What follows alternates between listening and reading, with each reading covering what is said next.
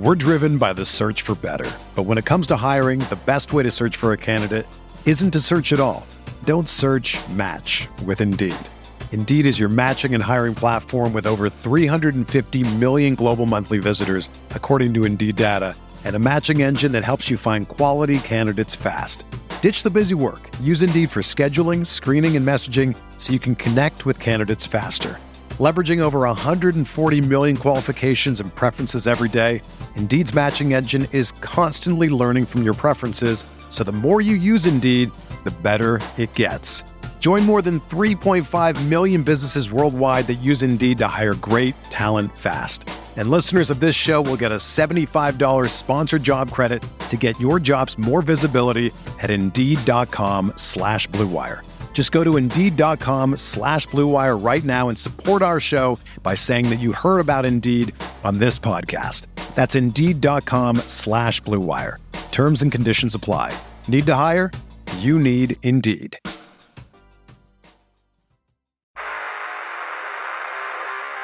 You don't want it, you don't need it, but you're going to get it anyway. The Kevin Sheehan Show. Here's Kevin. Howard Gutman's going to be on the show today. Most of you now who listen to the podcast know who Howard is. He has really been a massive help in walking us through each of these scandals, each of these reports related to the Washington football team. Howard will be with us for the final two segments of the show.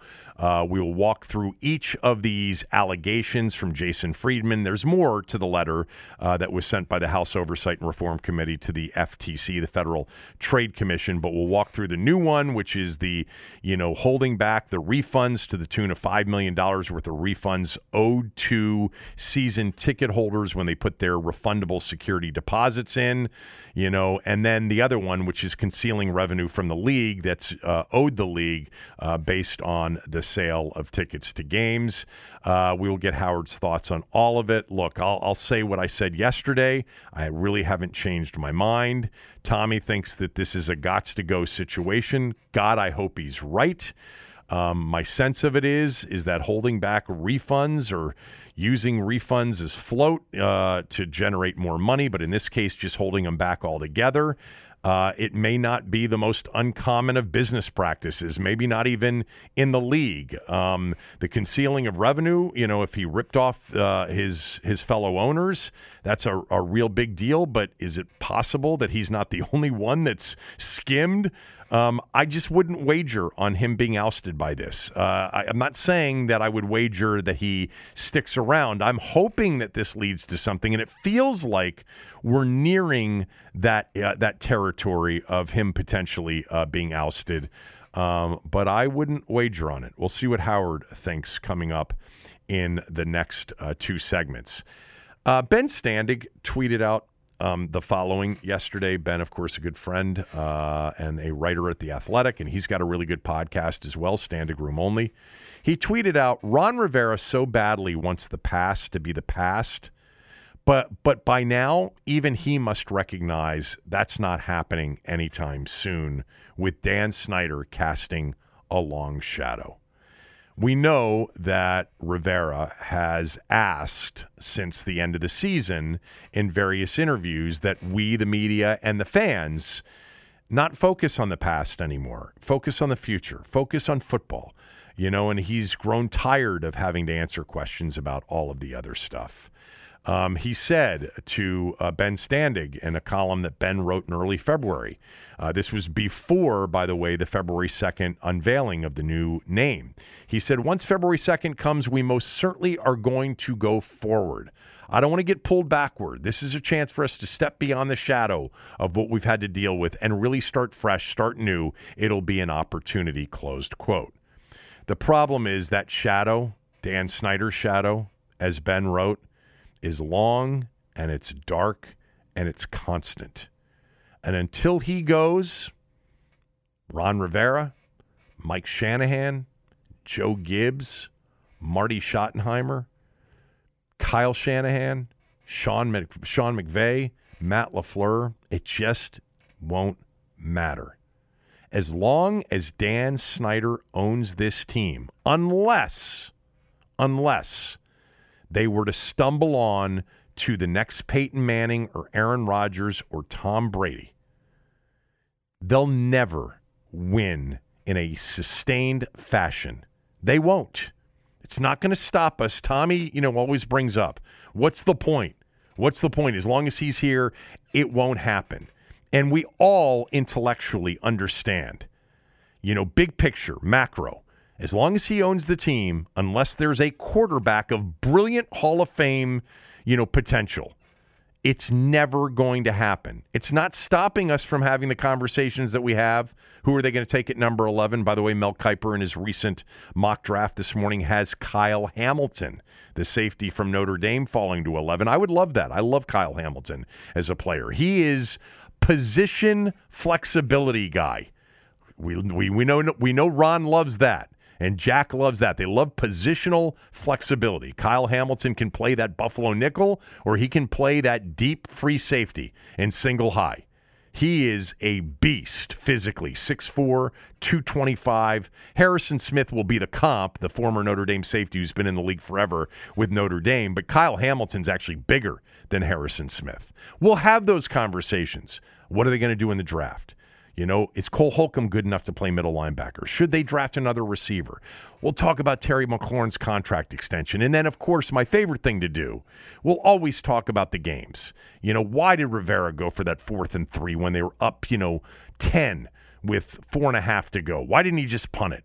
Actually, I'd rather have the conversation about why didn't he go for it? Why wasn't he more aggressive? Why didn't he live up to the Riverboat Ron label? We'll have those conversations. I love football. You guys love football. But it's the owner and the quarterback. Big picture. As long as Dan owns the team, it's never, ever going to result in a past that can be overlooked, a shadow that will go away, and the results being a sustained year in and year out contender. Never. Again, unless they stumble upon Peyton Manning or Aaron Rodgers. And then you got a chance. Doesn't mean that they won't, have that 1 year out of 3 or 4 or 5 where they go 9-8 or 10-7 and they play in a wild card game and we think, oh, look, it's all happening now. The league, as I've mentioned many times in the past, is designed for even the worst-owned franchises to have a good season. But a good season does not make a good franchise. And Washington is a dreadful franchise, as long as Dan Snyder owns it. Now, they've done a lot of things. They've got better people on the business side. Jason Wright, a lot of those guys, Joe Maloney, a lot of those guys and people that they've hired are great, and it's different than it used to be. It's less arrogant. It's more competent, and I think the football operation is more competent. But Dan's shadow is still there. The owner and the quarterback. The owner's got to go. I don't know if this most recent thing will result in him going. I hope it does. Again, I wouldn't bet on it. But until he's gone, I don't think so. It's just exhausting, isn't it? I mean, I'm going to spend the next 2 segments talking about the most recent thing, but it is exhausting. I got home yesterday and my wife said, so what is this the one? What are you talking about? What do you mean, what am I talking about? She said. The thing on Snyder, the thing on the team. Is this the one that's going to get him? I have no idea. And it is exhausting because that's a question we're asking ourselves every few days. Will this be the one? Will that be the one? Who knows? Howard Gutman will help us with that. Yeah. It's. I was asked recently by somebody, let's just say close to the organization, who reached out to me and said, hey, you were a lifelong fan, and we think a lot of people like you that were lifelong fans that lived through the glory years that now profess less passion for the team than you used to have. We think a lot of your listeners, on your podcast and radio show, a lot of people sort of identify with that. And the question was asked of me, what do we need to do to get you guys back? And I thought about it and I said, well, my answer used to be just win. You just have to win. I don't know if that's the answer anymore. I think Snyder has to go. I think the league knows that. The owners can't stand him.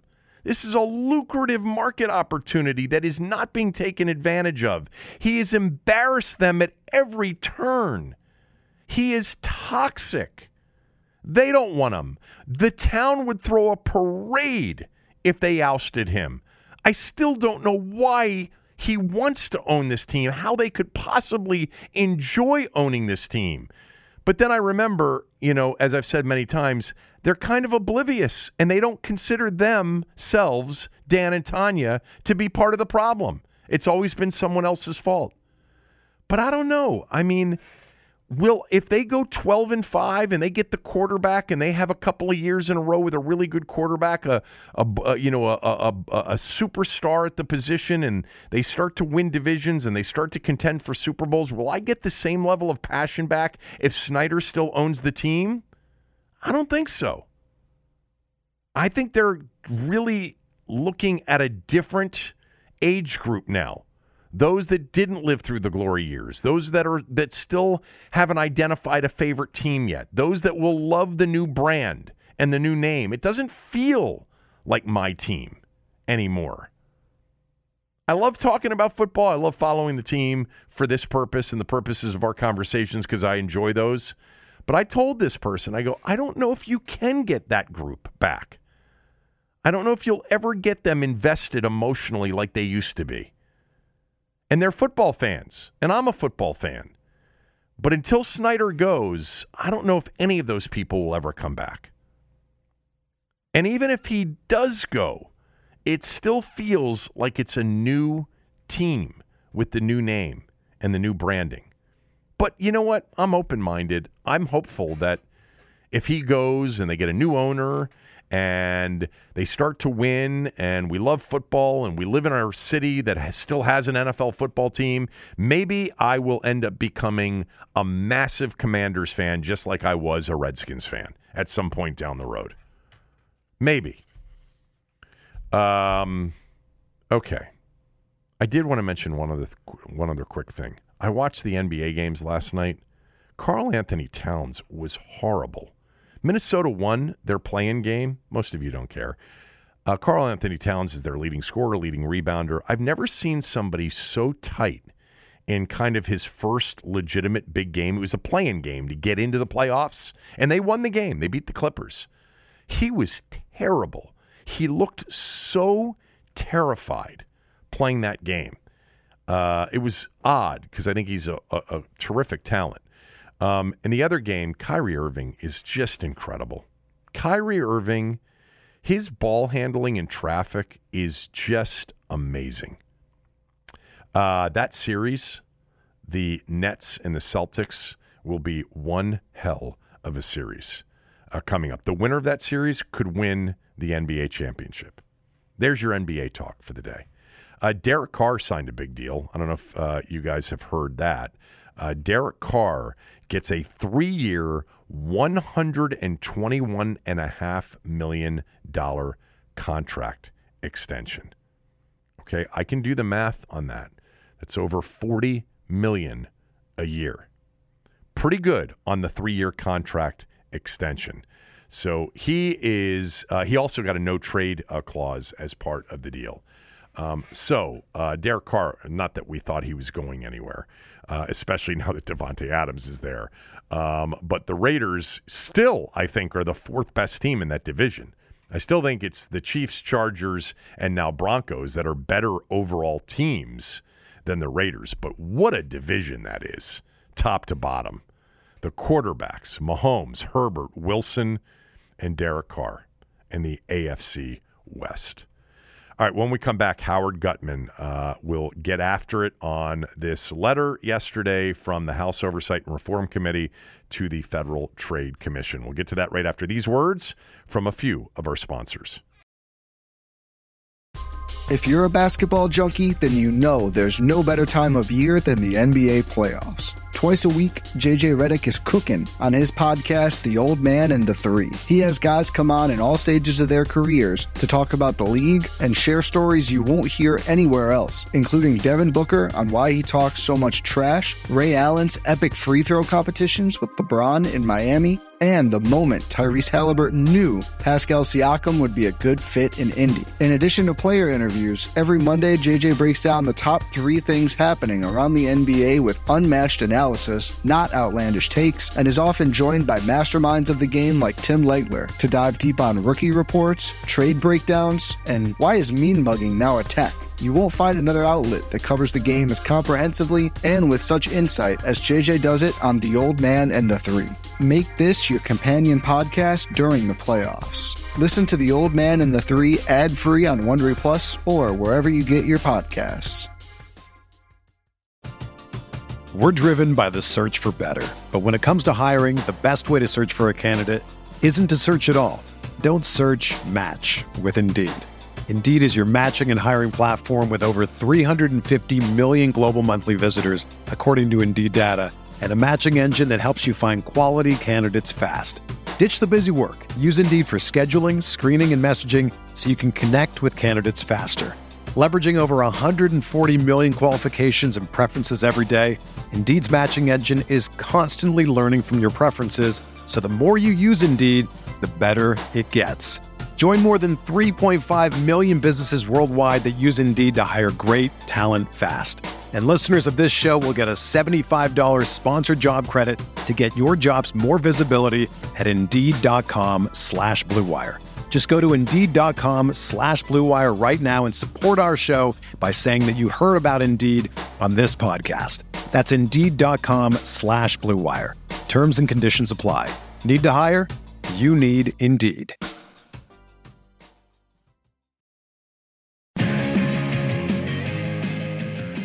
All right, let's get to it with Howard Gutman. Howard back with us. Of course, Howard, longtime prominent D.C. attorney and Barack Obama's ambassador to Belgium as well. Howard's been on the podcast many times for pretty much a consistent reason, even though I know you would much prefer to come on like after a big game and talk about, you know, what you saw in the game the day before. But I need to leverage your expertise on all of these scandals, and you've done a great job with us previously. So everybody knows, and I've already opened with kind of the, you know, overall summary, if you will, of the Committee on Oversight and Reform's letter to the FTC, and, you know, explained to everybody that there's like 2 big buckets of allegations.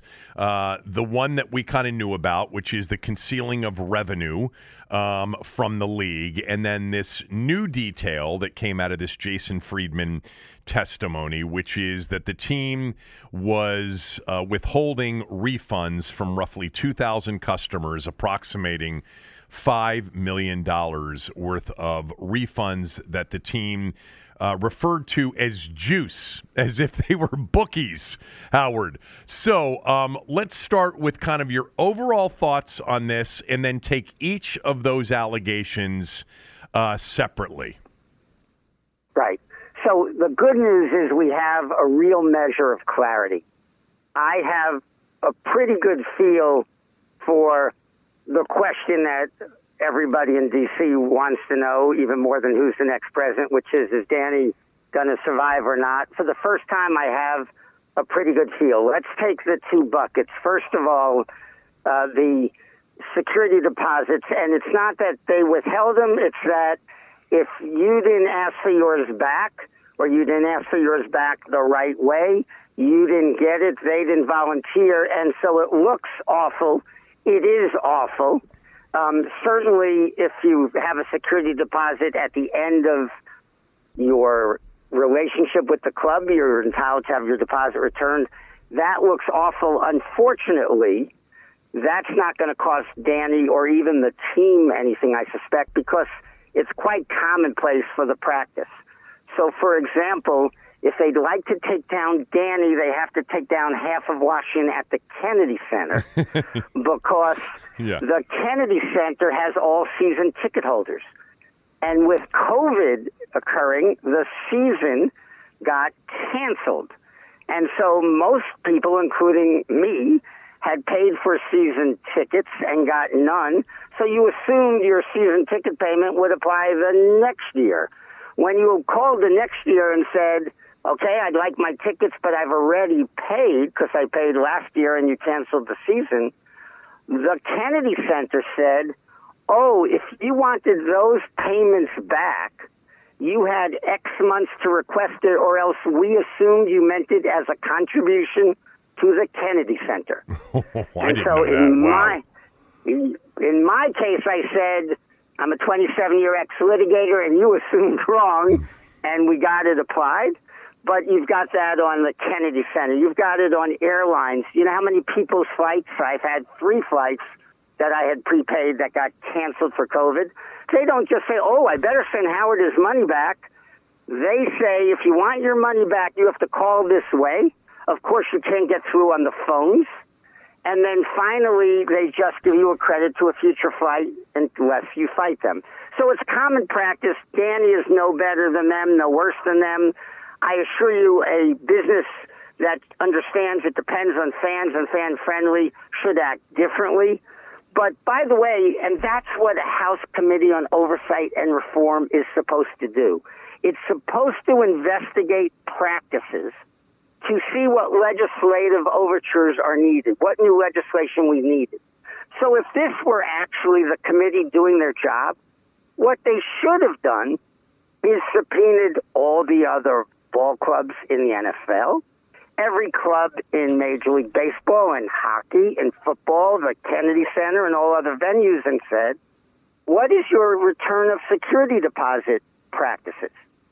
We want to get the evidence of how America treats America on returning security deposits. Do you voluntarily give them back, or do you make them ask for it? And we'd have legislation then that would say what it says with home security deposits. If you rent a house to someone, right, they give you a security deposit. By law, you have a certain amount of time to return it. Well, that's what legislation we need, but in this case, it doesn't exist. And so the Danny, though sounding terribly, and though he will owe a lot of people their money back, because everyone now knows, and I suspect the class action lawyers were at their typewriters all night, getting ready with their class actions for failure to return security deposits. The money will come back, but that will not be wrongdoing any different than most of the clubs. The other thing on that one point, they didn't even ask what is the practice of the other NFL clubs. Right. And in fact, Kevin, some have something much worse than a security deposit. The current de rigueur is to charge you a seat license fee, right, for the right to buy a season ticket. There's no pretense that's a deposit to make sure you pay for your ticket. It is a fee that you don't get back.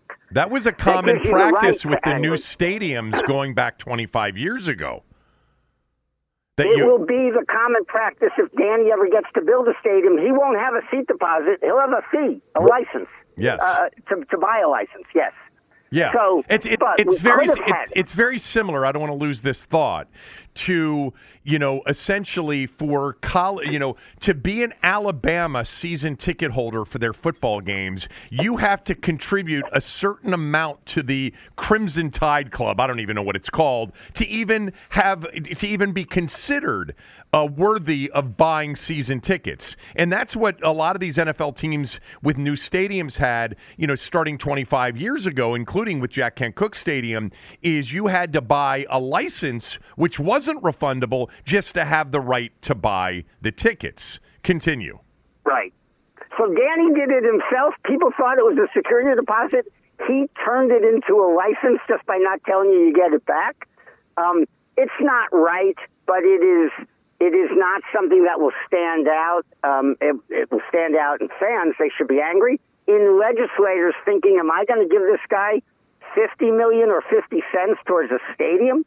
So it will hurt him in many ways, but it doesn't result in him selling the club, and it should result in the House Oversight and Reform Committee doing its job, which is actually convening hearings on security deposit returns in America instead of being so blatant that this is a cheap political effort to get an easy target, Dan Snyder. I'm not a fan of his, but that's what it's shown to be.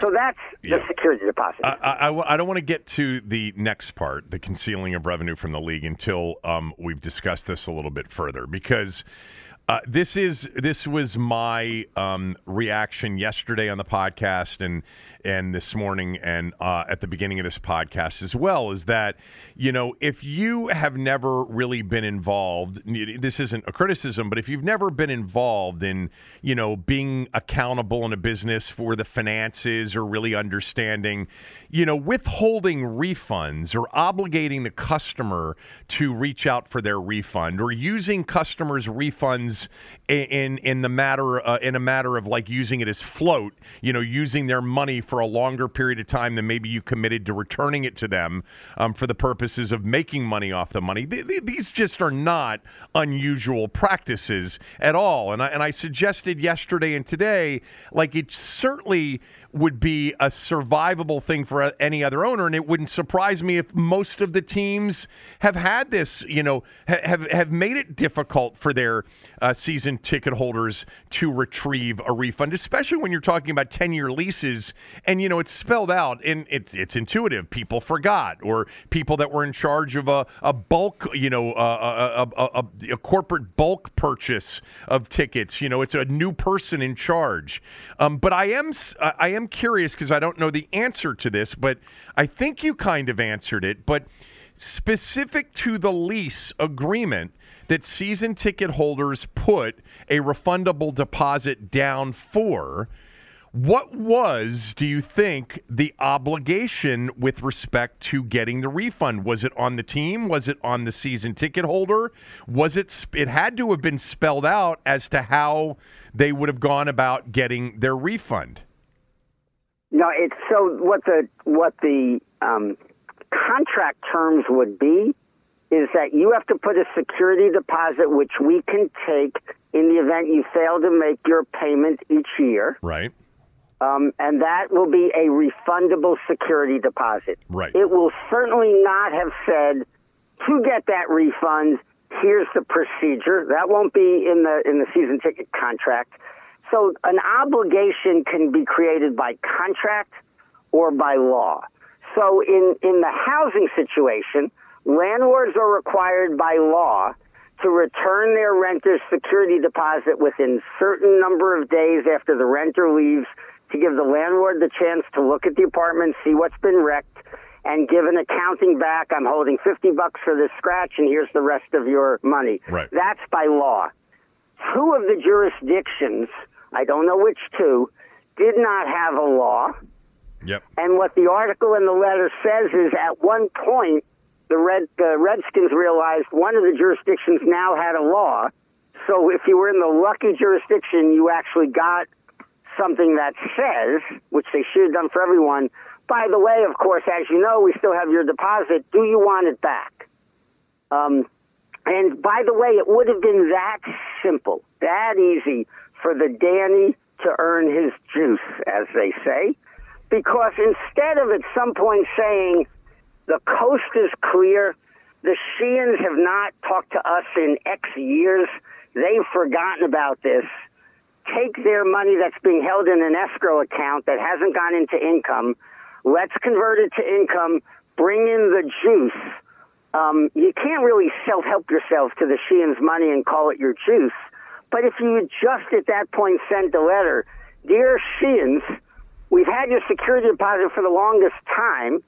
We're trying to clean up our books. If you'd like it, please let us know in the next 30 days, or else we'll assume that you've decided to help the Commanders sign new free agents. With that letter, they could have taken their juice and said, I tried to return it. What they did is they said, we won't say anything, they won't say anything, and at some point in time, we'll take it into income by saying the coast is clear, and we'll call it juice. And that is sneaky. That doesn't feel good. That's probably, well, unethical depends on where your ethics are. Irreligious depends on your church. But it doesn't break any law in 2 of the 3 jurisdictions, and in the 3rd, you had to at least give people notice that you are holding their money. By the way, is what they kept in juice, was that taxable income? Of course. So it wasn't taxable when it was third-party money. Right. So as a security deposit, they were holding it for their season ticket holder, but they couldn't spend it, and they didn't owe taxes on it. At some point, they wanted to convert it to their money, spendable. So to their credit, they didn't just say, we found some money, must have been lost and not earned. They had to take into earnings. So they took the juice into earnings by attributing it as service fees or something on non-NFL events because they didn't want to split the part. I'm not sure the NFL would protest and say, it's not a problem that you kind of swindled everyone out of their deposits. What the problem is, you didn't pay us our share of that loot. we didn't get our cut of the vig. Yeah, we didn't get our cut. but we'll get to that in a moment. And I understand that it's that maybe part of this involves this. But you made a really good point, and that is, if Congress, who, by the way, has the popularity rating that's just barely above Dan Snyder's, and now all of a sudden they're the hero and Jason Friedman's the hero. But if they really wanted to do something that was really good for the consumer, they would take this learning and they would find out how many sports franchises are making it really difficult or essentially being very evasive when it comes to these security deposits that were supposed to be returned at the end of the lease as long as you didn't damage your seat and you paid for your tickets on time. And they would treat it like, rental properties where the obligation is on not on the tenant, but on the renter, the owner, to return it within a period of time. That, Kevin, is the function of the House Oversight and Reform Committee. Yeah. The House Oversight and Reform Committee do investigations into practices in America for which there could be learning that would give rise to someone introducing legislation. So they happened to come up with something when they were politically stumbling, trying to embarrass the Danny for political gain. They actually came up with a worthwhile cause. I knew that the day I called the Kennedy Center and was told that 3 months earlier they thought I intended to donate an entire season of play for the good of it, that we need, hey, you shouldn't be allowed to do that. And it's not only if I'm a former lawyer that I can demand it and get my money back. Everybody who paid, you ought to have the obligation to say, I'm holding your money. What would you like me to do? Would you like us to apply it to next year, or would you like to make a contribution? Yeah. So there should be legislation that says when someone pays the security deposit, when the other person is on reasonable notice that the reason for the security deposit no longer exists, they have an obligation within 1 month to contact the owner and to make reasonable efforts to return the money to the proper owner. That should be legislation. That should be what the House Oversight Committee should have a report, not about Danny, but a report about those practices. If they want to refer it to the FTC, figure out if it's an NFL-wide problem, if it's an NBA and NFL problem, if it's sports-wise, if it's an entertainment, and refer the whole industry. Right. If they're all used car dealers turning back odometers when they sell the cars, refer them all. But it's not just, hey, we got more on the Danny. Yeah, I mean, in that letter to the FTC, the committee says the purpose of the committee's ongoing investigation is to inform legislative efforts to strengthen protections for employees across all workplaces, and that relates to obviously the toxic work environment that the Beth Wilkinson investigation spent months investigating, and something came out of that, and it was this new opportunity, but it doesn't appear as if they're going to use this opportunity to make things better for season ticket holders across the board in sports. It certainly appears as if they, like everybody else, and God bless them because I hope they're successful, but they're going after Dan Snyder and in this particular thing. So with respect to the not refunding in an ethical manner, but perhaps in a legal manner, you think this rises to essentially nothing other than maybe some of the ancillary stuff, which is, which jurisdictions, now that he's been ripping off customers, or the perception is that he's been ripping off customers, are really going to step forward to help him with a new stadium? So I think it hurts him with the stadium. I think, knowing Brian Frosh, knowing the attorney generals, I think they will use this opportunity to do what Congress isn't. They will now push for legislation for all the teams in their jurisdictions and all the venues to come up with some sort of, because two of the jurisdictions just got embarrassed. Yeah. At least one of the jurisdictions had a requirement that you notify the people whose money you're holding and ask them what you want to do with it. Well, it sounds like based on your Kennedy, it sounds like based on your Kennedy Center experience, D.C. was not the jurisdiction that created the law. And I can't tell you how many people on the board and the heads of the Kennedy Center would like to buy the Commanders if Danny is forced to sell. Right. And they're doing it on their own. Yeah.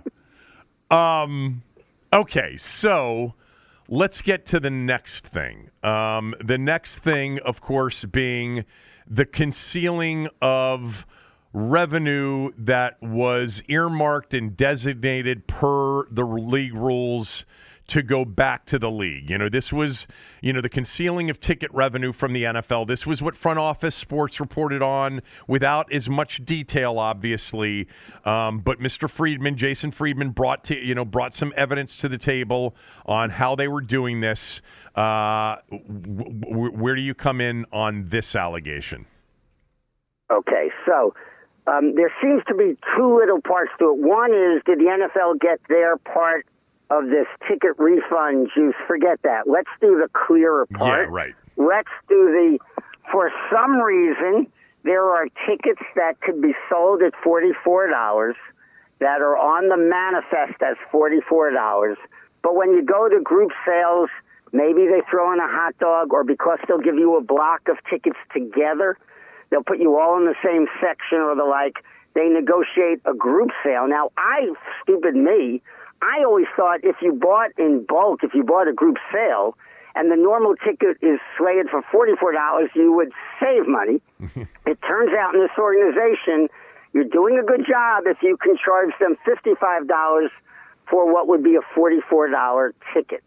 That means the tickets are officially listed on your manifest that you must turn over to the league as $44, but your group sales department did such a good job, they got $55 a ticket. Every time they were able to do this, they made $11 more per ticket than they were expecting to make, or that the league, had been told they would get for this ticket. So the question is, what happens with that extra $11 a seat? And it's not a very hard question. I don't care if you get 44 or 33 or 144. It's revenue from a game. You owe me, the NFL, whatever percentage you're supposed to pay me by our rules. You're not supposed to pay us just a percentage of the pro forma. So there, as Ricky used to say to Lucy, someone's got some splaining to do. There is a real problem if the NFL was not being given its cut of the extra $11, namely the super profit that the team was making based on the fact that group sales did a good job in negotiating rates. Now, first of all, what's this as to the two sets of books? I was laughing all night when I read that letter as to the two sets of books. Why are there two sets of books? There's actually one set of books, which is the set they're showing the NFL. But Jason Friedman got offended. He said, it's looking like I only made $44 a seat for my event, and those guys in charge of the Notre Dame Navy game or the Chesley concert, they're showing more income this year for things that I actually sold. Right. Because what the practice is they took that, they made the full $55, the Redskins made the full $55. They were showing the NFL $44. but they wanted to pay taxes on it all. They had to pay taxes on it all. So they misattributed the extra $11 as being money that came out of the Navy-Notre Dame game or a Chesley concert, namely things that the NFL had no claim to a part of and things that they won audit because it wasn't an NFL event. And so there's the wrongdoing. How we got two sets of books is Jason Friedman said, oh, I know the books that were official. This is $11 on the Navy Notre Dame game and $44 for the C at the Redskin game. But hey, I'm giving too much credit to that other group in ticket sales that sells special events. I want my full credit for what I earned.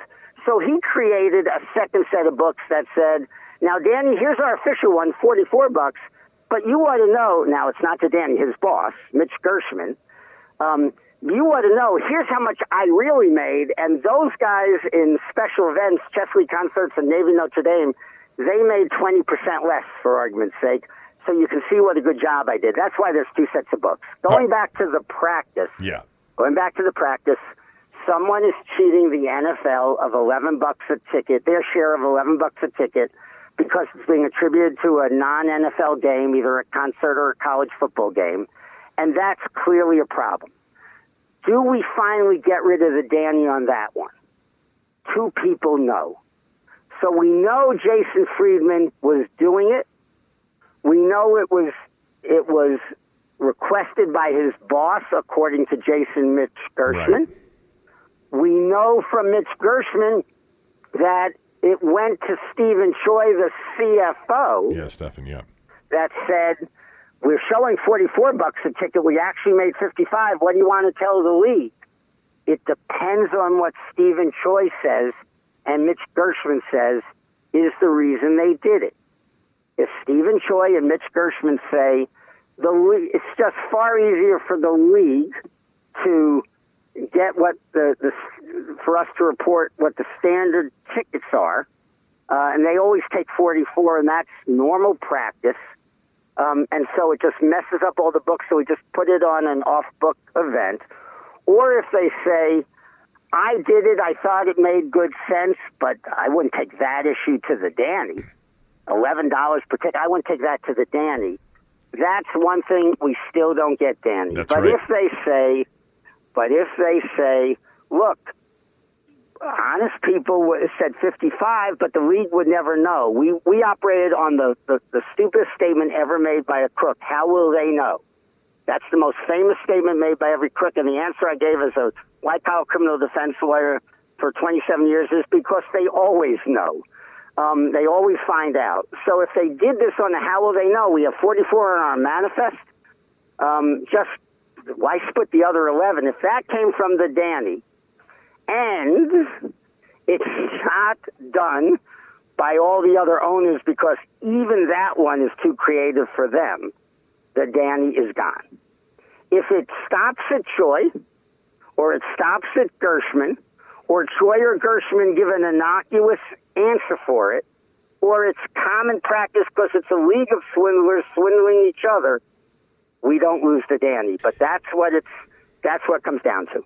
Yeah, the amount, because the number of events, right, that aren't football games, involving the Washington football team, the Redskins or the Washington football team, we're not talking about 7, Navy Notre Dame games or 7, Kenny Chesney concerts a year. The number of events that they ultimately have on an annual basis that aren't home football games is really nominal, at stadiums. So it's not really the point of how much they actually held back.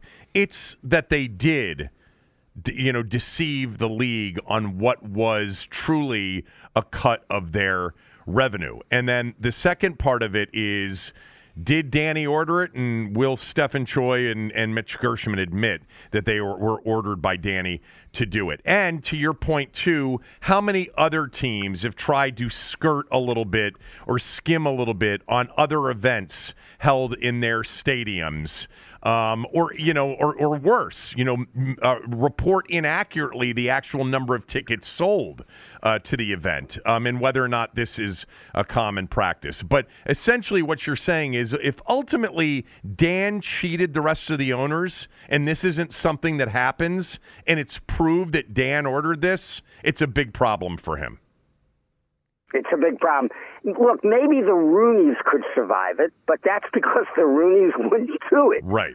But if you've got Dan anyway, for whom this is your nightmare, that you needed a way out, you just needed a way out that didn't take every other owner with him or a group of your owners with him. So the sexual harassment, the front office atmosphere, that covers a lot of our clubs. We've got Deshaun Watson and Bob Kraft and massage parlors. We've got Jerry Jones having kids. So none of that works. If this is one where the Danny's gone a little bit beyond everyone, they need an excuse. There's plenty of people to buy this club, and he's going to have trouble getting a stadium anyway. This will be the graceful exit. And the question then is next. This is one that should affect Tanya as much as Dan. Arguably, Tanya could say, I didn't realize Dan was nickel and diming the league this way. Shame on him. Throw out my husband. But it's awfully hard to stay married and do that. So they rise and fall together, whereas the sexual harassment ones, once Tanya has taken over the team, that kind of becomes a problem of throwing out a female owner of a team over issues about mistreatment of females by the team. That would certainly seem to be problematic. This one, the financial ones, hit the Snyders together. Is it telling at all that Washington immediately came out with a statement last week, threatening perjury on, Friedman, even though they didn't mention him by name? And after yesterday's detailed letter to the FTC, we have yet to get a statement from the team? It's somewhat telling. Kevin, when I practiced law, and my whole firm had this, we always spoke last. Didn't matter how much the client said, we got to get something out, because you cannot know the truth, no matter how much the client swears. So this could have been news to Danny yesterday when he saw this. It could have been news to him, and he could have been involved. He's like, oh, yeah, the friggin' Kenny Chesley concert. Forgot about that. It was nothing. It was what to do with $100,000, so stick it on the Chesley. It took 1 second. That happens all the time with clients and the like. Yep. So I always think the Redskins and the Commanders now are not getting the best legal advice because they're doing this in the press and they're doing it before they know. Wait till everyone else has spoken. Take the heat. Let Kevin and Gutman talk on this podcast and Galdi talk on his podcast, because all that matters is who laughs last. Not how long you laugh, but who laughs last. So you shouldn't be coming out there reacting to everything. So I think they had an oh shit moment yesterday where I think they believed in what they said last week, and now they realize, oh, it's 7 games. It's Notre Dame, Navy, and Chesley. And did we ever have a Rihanna concert or something? Who else did we do this with? And now they're trying to figure out what to do and a little damage control. What's more interesting is that Beth Wilkinson, the thought is that Beth knew this earlier. Right. If Beth knew this earlier, I assure you, I know Beth well, this would hit her the same way it would hit with me with it, which is, I wonder if Jeff Pash and Roger Goodell know about this, so she would have let them know. So the league's probably known for 2 years, and they haven't taken action. It might be because it's like Deshaun Watson. They'll keep their investigation going till everything's fallen, they know it, and then they'll see what makes the most sense. So they may still be, this might be under review. It's gone to the greatest center fielder in history now, Mary Jo White. You hit anything in the air, and it goes to her automatically, and she gets to catch it. So this is now in Mary Jo White's basket yet again. So eventually the NFL will respond with Mary Jo White, and maybe this is the basis they throw him out. but we've got those steps. Did Danny know? Did it come from Danny? Is there any innocent explanation that Choi and Gershman have? And is it done by other clubs? You got to remember, there's a normal audit process. So the league is used to clubs having made decisions each year as to what is reportable to the league and what isn't, and the league's auditors looking all of it and saying, actually, this $11 that went in Chesley, if you get premium purchases based on season ticket pays that exceeded your view, we don't go by the manifest, we go by the actual revenue in. Right. So we kick that back in. And I was surprised, but it's helpful that for Dan, that traditionally the Redskins did relatively better in the audit, owing less than other teams. And last time it was something like $84,000. 86, yeah, 86,000 when the average was 400,000 after the audit the teams owed. Yeah. You said something that I just made a note of. You said that Beth Wilkinson perhaps knew about these financial impropriety allegations. And if she knew, then Roger Goodell knew when she presented, her oral findings from this report. Is it possible that part of that $10 million fine was for this? Well, I have my own view on that $10 million fine. I don't believe any of that fine would have been this, because if that were true, they would have done a real fine. Let me. No, I know. Essentially, it was a charitable deduction, fine. You've explained that in the past, but go ahead and do it again for everybody else. So real quickly, the Redskins every year give a certain amount to charity. Right. They give it voluntarily to charity, and it'll be more than $10 million. They don't have to give a penny more this year or last year. It's just that the fine denominated certain types of organizations they had to give money to, like organizations focused on abuse of women. So if all they do is take their standard charitable community involvement every year and direct it to particular causes, right, they don't pay a penny more. I call a fine when I lose money that I would otherwise have. This is a redirection of the normal charitable efforts. Right. It didn't cost Danny a penny more. It didn't cost the team a penny more. No, if they were serious and they had decided, you know what, you've cheated us, we want a fine, that would be paid to the league. First, it would be, you owe the league X. Nobody starts with fines. They start with repayment. Danny now owes the team whatever percentage it is of each of the $11 that went to the Navy Notre Dame game. Probably not a big. Part of the audit. Probably not a big number, by the way, in the scheme in the larger scheme of things. I think it would have made his $86,000, $400,000 like every other team. It's just a question of was this uglier? Was this by its nature that Choi, the CFO, says, look, everyone knew this was owed to the league, and Danny said, how are they going to find out? Screw them. If that's what he tells Pasher Goodell or Mary Jo White, which he will have to answer, you gotta kick him out. It's not about how much; it's about what you did. Yeah, it's about what you did. You stole.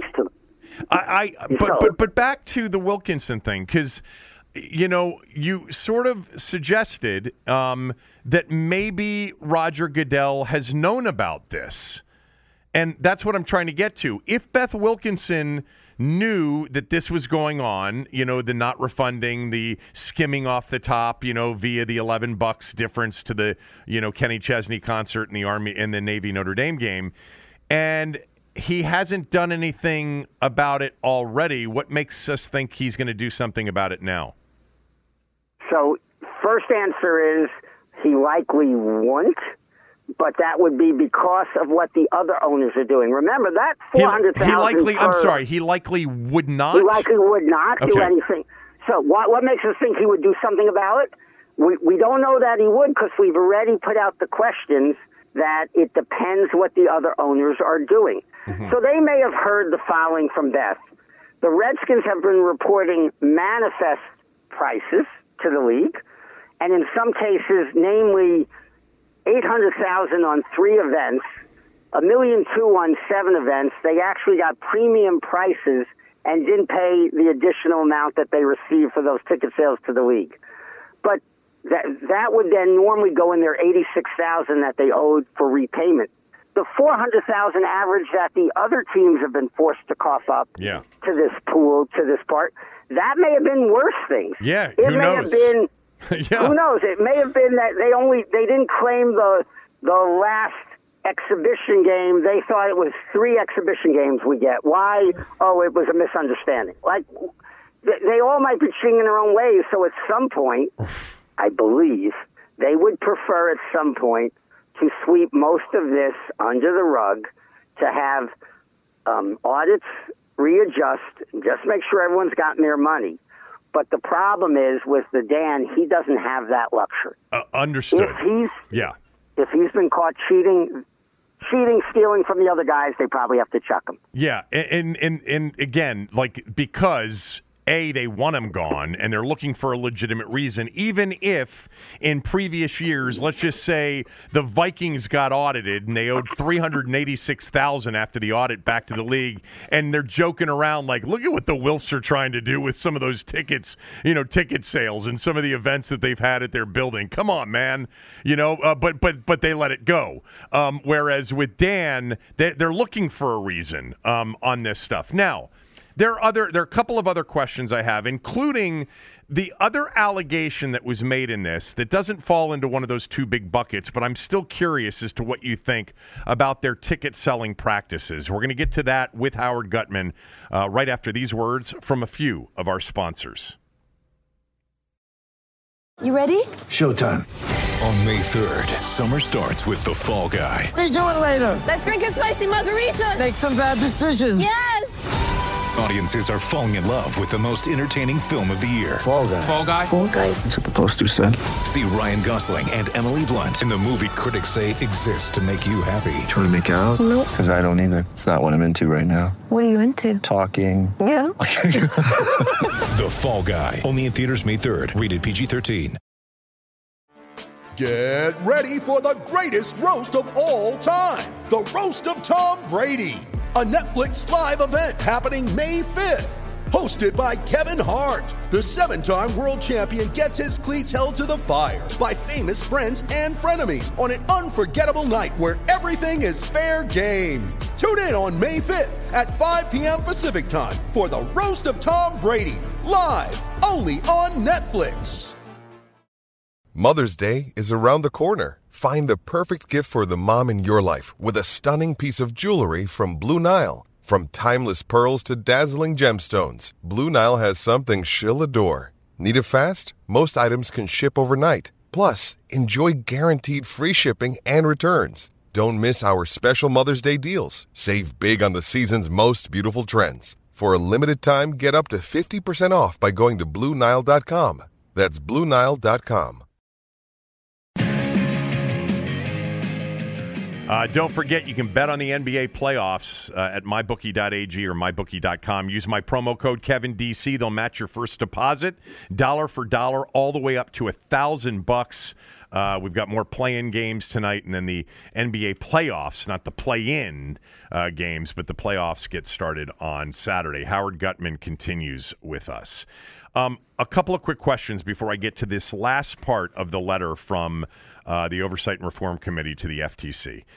Number one, all of this stuff that's been alleged, this should be easy to prove, right? Yes.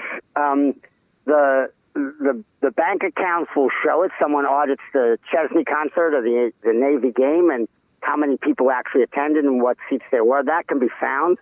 And they can ask Gershman and they can ask Choi. What's hard to prove is, did it come from Danny? Number two, what do you make of Jason Friedman? I mean, this is a guy that initially was the guy that sent the letter to Mary Jo White about corroborating the one part of the accusation from Tiffany Johnston about Dan nudging or shoving or pushing or trying to push her into his limo. He was the guy that corroborated that part of the allegation, not the other part, the hand on the thigh underneath the table at a business meeting. What do you make of just how much he has saved along the way, information-wise, how much as the VP of ticket sales, not a CFO, not, one of their accountants necessarily. What do you make of how much information he has? So the first thing is he was in the very first group that Jason Wright fired.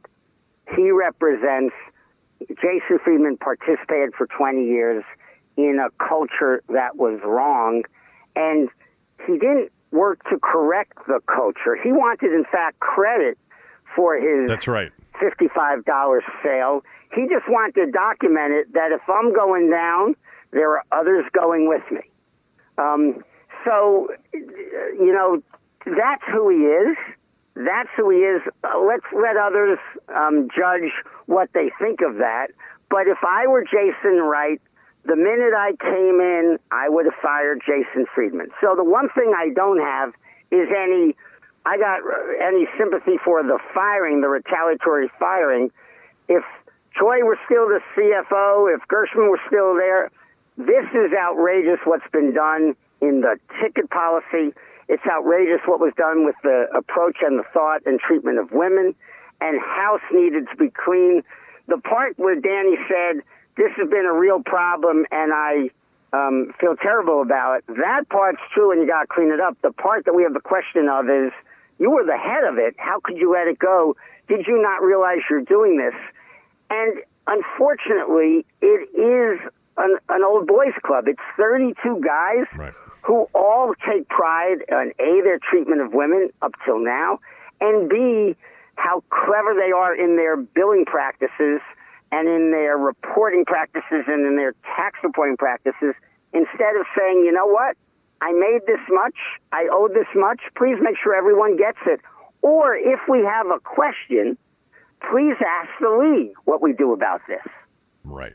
Well, yeah, of course, that would be the upstanding, ethical, honest way to approach it. But a lot of these guys who were entrepreneurs and real scrappers, scrappy dudes in building things, they always figured out ways. Look, I've told this story before, and in one business in particular that I started, we collected the receipts from supermarket chains on behalf of the supermarket chains with customers. Those were big sales, $150 to $200 a pop.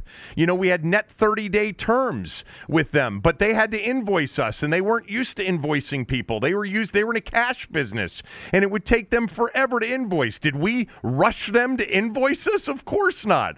Those net 30-day terms turned into, by the time we actually paid back those receipts, it was 3 months, and we used that money to really, and the float off of that money to help build the business. And so this goes on all the time in businesses, and especially people who've been in startups and early stage businesses. And that's kind of the environment that Snyder comes from. I'm not defending it, by the way, because he's running a goddamn NFL team. Like, at some point, stop trying to extract every nickel and dime out of a business that's worth, $3 to $5 billion. But the next thing that I wanted to get to is the purpose of the committee's investigation, House Oversight and Reform, right, is this, investigation of the toxic work environments, and it will help them inform kind of legislative efforts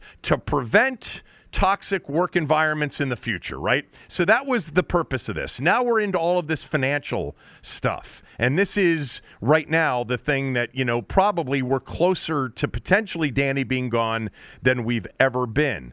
But there's nothing about what their actual purpose of convening on this thing. We haven't heard anything with respect to that. And the sexual harassment, reason, and the toxic workplace environment. This is the financial improprieties have taken center stage. So what should people make of the fact that nothing's come out of this House Oversight and Reform Committee about what their initial purpose was so far? So if it was legit, it should have been a bipartisan effort to investigate gender toxic work environments in American sports. And as soon as they hit with the Danny, instead of saying, I wonder what else we can get on the Danny, they should have said, oh, this is a topic worth our hearings.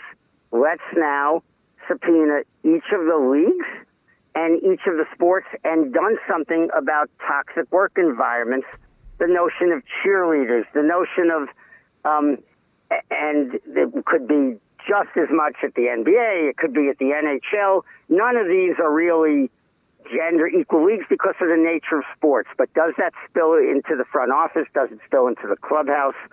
Do people have a right to be female and to work for a sports team? To ask it is to answer it, so we now need legislation protecting the sports environments. If they had done that, they would be credible. They should be bipartisan. If they instead had said, you know what seems to be more important for our legislative overreach, which is people's security deposits, and move forward there, that's also worthy of their effort. What they're doing, however, is focusing on one guy who's unpopular for the political expedience it gets in an election year where they know they're likely to, they could well end up in the minority come January. Yeah.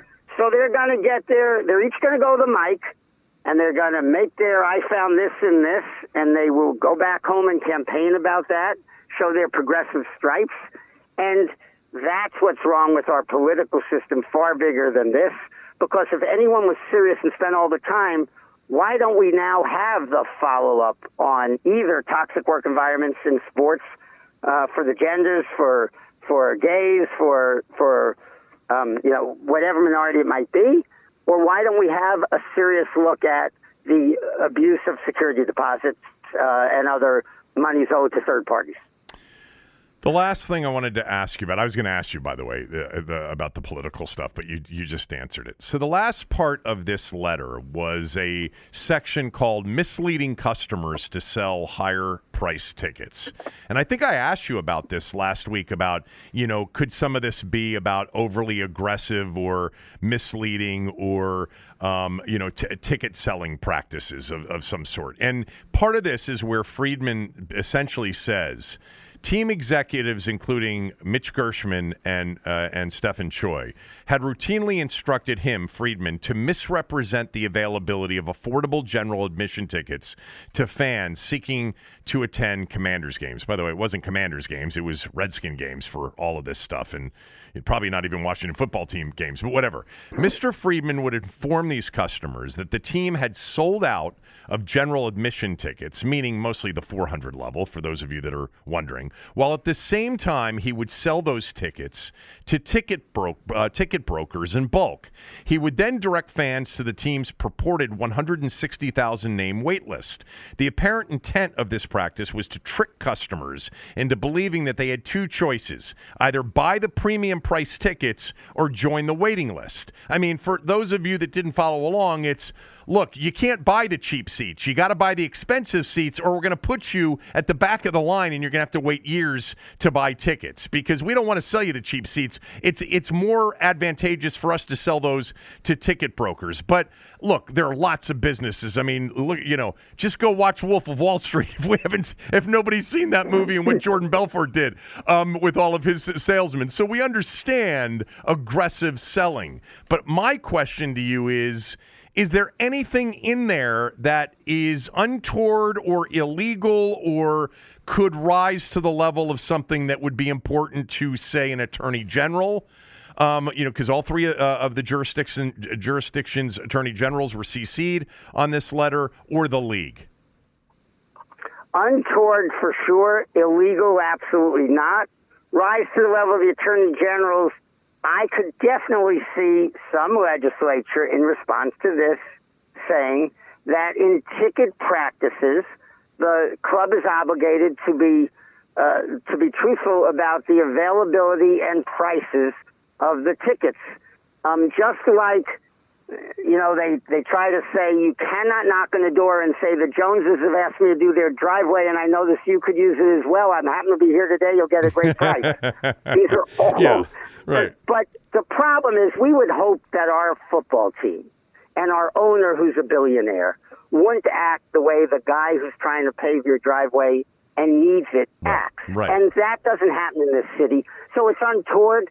It's not illegal now, but it could be regulated. But is it a surprise? If you think that,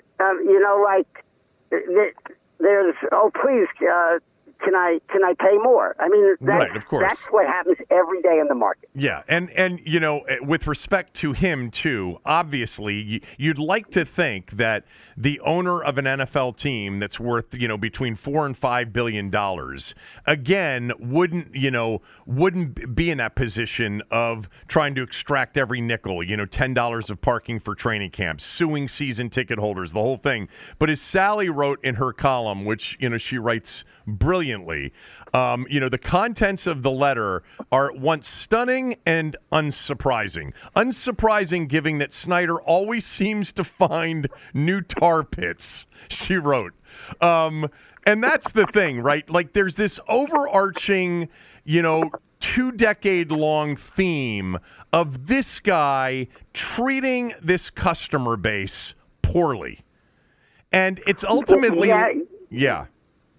Yes, we think so. But here's the thing. Sally and Maskey are no better than the House Oversight Committee, because if they really meant it, what should they be doing now? They are hammering for more details on Snyder. Has anyone... I love Ted. I love Jack Davies. I love the ownership group at Monarch. I'm not a great fan of the Lerners, but I respect the Lerners. Has anyone now done what the journalist, not the vindictive person, but the journalist should do and say, I wonder what if there are security deposit issues in our other teams and how our other teams handle it. I wonder if there are league revenue provisions for our other teams, how our other teams handle it. It shows your true stripes. What we know what Maskey and Sally's next article is going to be. It's going to be on the Commanders. The Commanders sell, but what we're entitled to as people buying the paper who want journalists to be doing their journalist integrity is to know how common these practices are and have we been victimized elsewhere. Yeah. So we can't really condemn, well, we should certainly condemn the Danny. We just want to know if there should be company. And it turns out that we need a code of ethics for sports, for teams, for venues. And if someone doesn't do a Kennedy Center story after this, it means if you show Sweeney Todd, you're allowed to do things differently than if you have Taylor Heineke on the field. All right, 2 more questions on this. Number 1, what's next? And number 2, how does all of this conclude? Best guess today on April 13th. So the FTC will pick this up. I suspect the attorney generals from the states will pick it up. Someone will get the answers from Gershman and Choi as to were these practices done and did Danny know? And was there any innocent explanation whatsoever, unless they lawyer up and refuse to testify, refuse to cooperate? But that's probably what will happen. We will finally know the answer of that. At the same time, I suspect the league is really busy seeing what the practices are around the league if they didn't know already, and therefore sounding out their members as to, here's the story. The only other people who have any problem, just picking a name, is the Atlanta Falcons, who they also did this, or nobody else is doing this in what we want to do, but there's handwriting on the wall. It's just an invisible ink, but over time we're going to see it, but we know it's taken shape right now. We just have to figure out what the shape looks like. And how does the whole thing play out? Is he ousted or not? I suspect I will give as little credit to the other owners as they deserve. I suspect the problems in the league are comparable, and therefore, just like the sexual harassment, they can't go over after one without threatening them all, and so they ask Danny this is part of their normal audit process. He repays some money, and they go on, not because the half of them who are innocent of this aren't serious, but because the other half knows it takes them down.